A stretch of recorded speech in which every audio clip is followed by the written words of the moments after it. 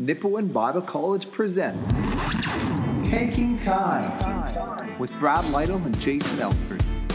And now, it's time to be informed and to be encouraged in the Lord and to hear what He's doing here at NBC.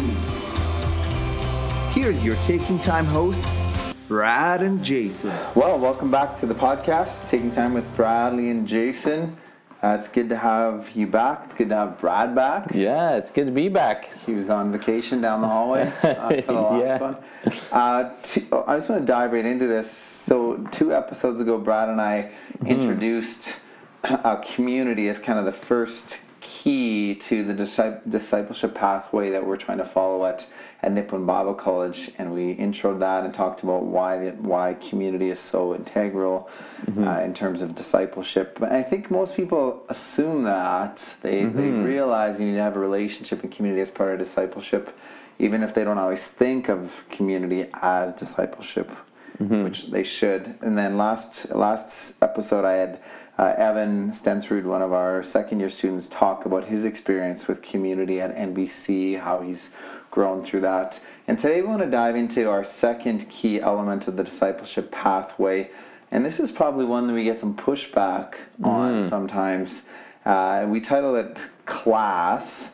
Yeah. That really is meant to encapsulate everything here at NBC, that where we really work on training the mind, right? What is class and academic learning look like at NBC? Why is that important to discipleship? Well, it's a good question. I think so. One of the things that we've been trying to do at NBC, as we think about discipleship, we think about it as teaching and relationship together, intrinsically focused on Jesus Christ. Yeah. Now, one of the things that, as we think about the pathway, we see that, as students come in, they come onto the community aspect. That's going to be a big part of the relationship, right? It's going to be more. They're still going to be learning in that relationship, right? But the focus is more positive, intentional relationships among brothers and sisters in Christ.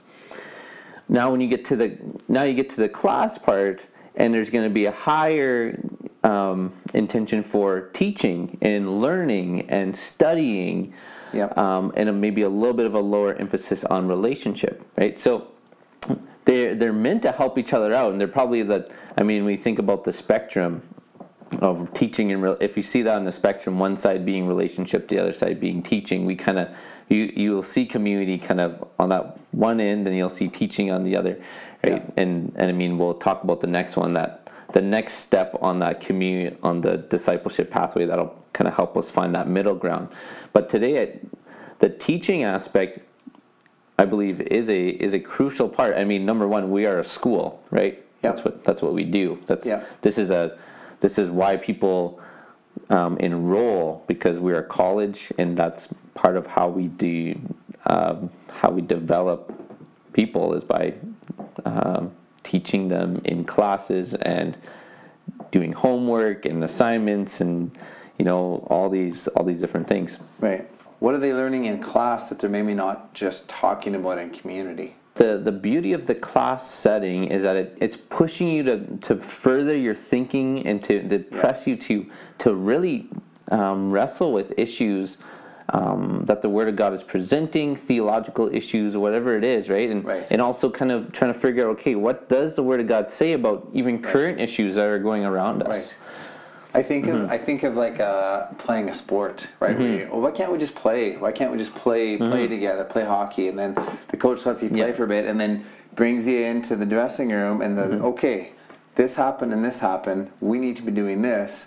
We need to like he's getting you to think and analyze, teaching you the truth about the game. Exactly. And then now you need to go back out and you need to work at putting these things into practice. Exactly. Well, that's a great example, because a good athlete, a good basketball player is a good student of the sport. Yeah. Right? The best basketball players have they'll call it a basketball IQ.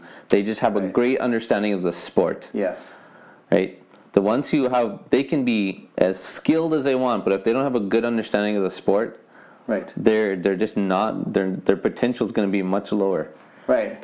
People that rely just on their natural talent, it might get them by for a certain period of time, but in the end, they miss out on taking further steps, right? Where somebody without as much talent, but who's willing to put that time and effort in to develop their basketball IQ, can even excel past the naturally gifted athlete who's lazy. Exactly.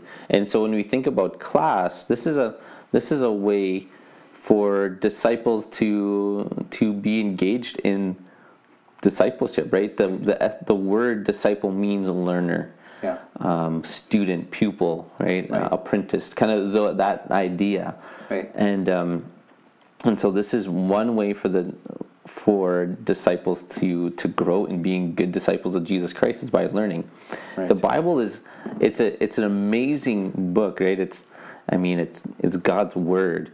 But it's also not written for completely. It's hard for us to fully understand the Word of God in 2020 because it was written thousands of years ago, right? Right. So there's going to be things in the Word of God that are going to just be assumed that people know, right? So when we think of the first century disciples, Jesus calls them, right, follow me and I'll make you fishers of men.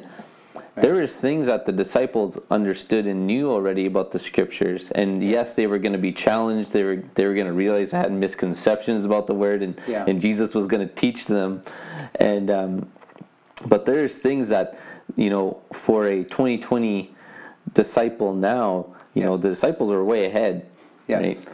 And they'd already memorized much of the Torah. They would have known a lot of that stuff, right? So for us, we got to make sure we're taking that time to study and get to know the Word of God more and more, so that we can properly and rightly apply it to our lives, so that we can obey what God has called us to obey, right? Yeah. And you can see that even, we're talking about, understanding the context, and this book was written to the Ephesians, and this was going on, and this is what this meant to them, and so this is what we can take out of that. I can even make it more simpler than that with just how our foolishness or immaturity or not understanding how the Bible is written can leave us confused. My wife was reading verses to my daughters who are 6 to 11 years old, and she's reading Psalm 119, 9 and 11. I've hidden your word in my heart. And my daughter's first response being, that's bad, right? Hiding things, that's bad, right? Where they need to be taught what that means and how to understand that, and no, this is actually super valuable, because when you hide this in your heart, it's there, and this comes out, right? But their initial response, because they don't understand the literary meaning of it, is confusion. Exactly. And not knowing how to apply it. Exactly, right? And so that's where class, and when I say class, the classroom setting, but also just the personal study aspect and being in a community that is learning, right? We're all kind of having these same goals of being successful in academics in that way, right? So that having that opportunity to just sit and think through the Word of God. Okay, what's the history of this passage? What's the historical context? What's the literary context? Right? What is it communicating about who God is? Right. Right. Like, there's a lot of questions and things we need to work through and begin so that we can understand the books of the Bible a little bit more before we ask the question. What is this saying to me? Or a question like that, a question that we often hear or we expect people to answer. Yeah. Well, and we have to, I think, in our current culture, we have to push back against entertainment culture, right? Where we just want to be entertained. We want to be fed. We want to be fed, right? Yeah. But here, this is it's more like our faith is something that it takes effort and has to be worked at, and we can't, just watching The Chosen isn't going to help you become a better Christian. In fact, it might even, for all the good things that could come out of that, you might actually become misinformed and misled if you don't know what the Bible actually says about what happened. And and so this is why, instead of Like, it'd be like if the disciples just said, "Oh, come on, Jesus, we don't want you to teach us. We just want to hang out with you. We just want to, we just want to do fishing together, and have fun and build fires and that's great to enjoy that time together. But if Jesus had never actually taught them the truth, then like what would have been the point?" Yes, exactly. If we're gonna love Jesus, we gotta know him, right? Right. And that means that's gonna take time for us to get to know his word. And ultimately loving Jesus means we're gonna obey him. And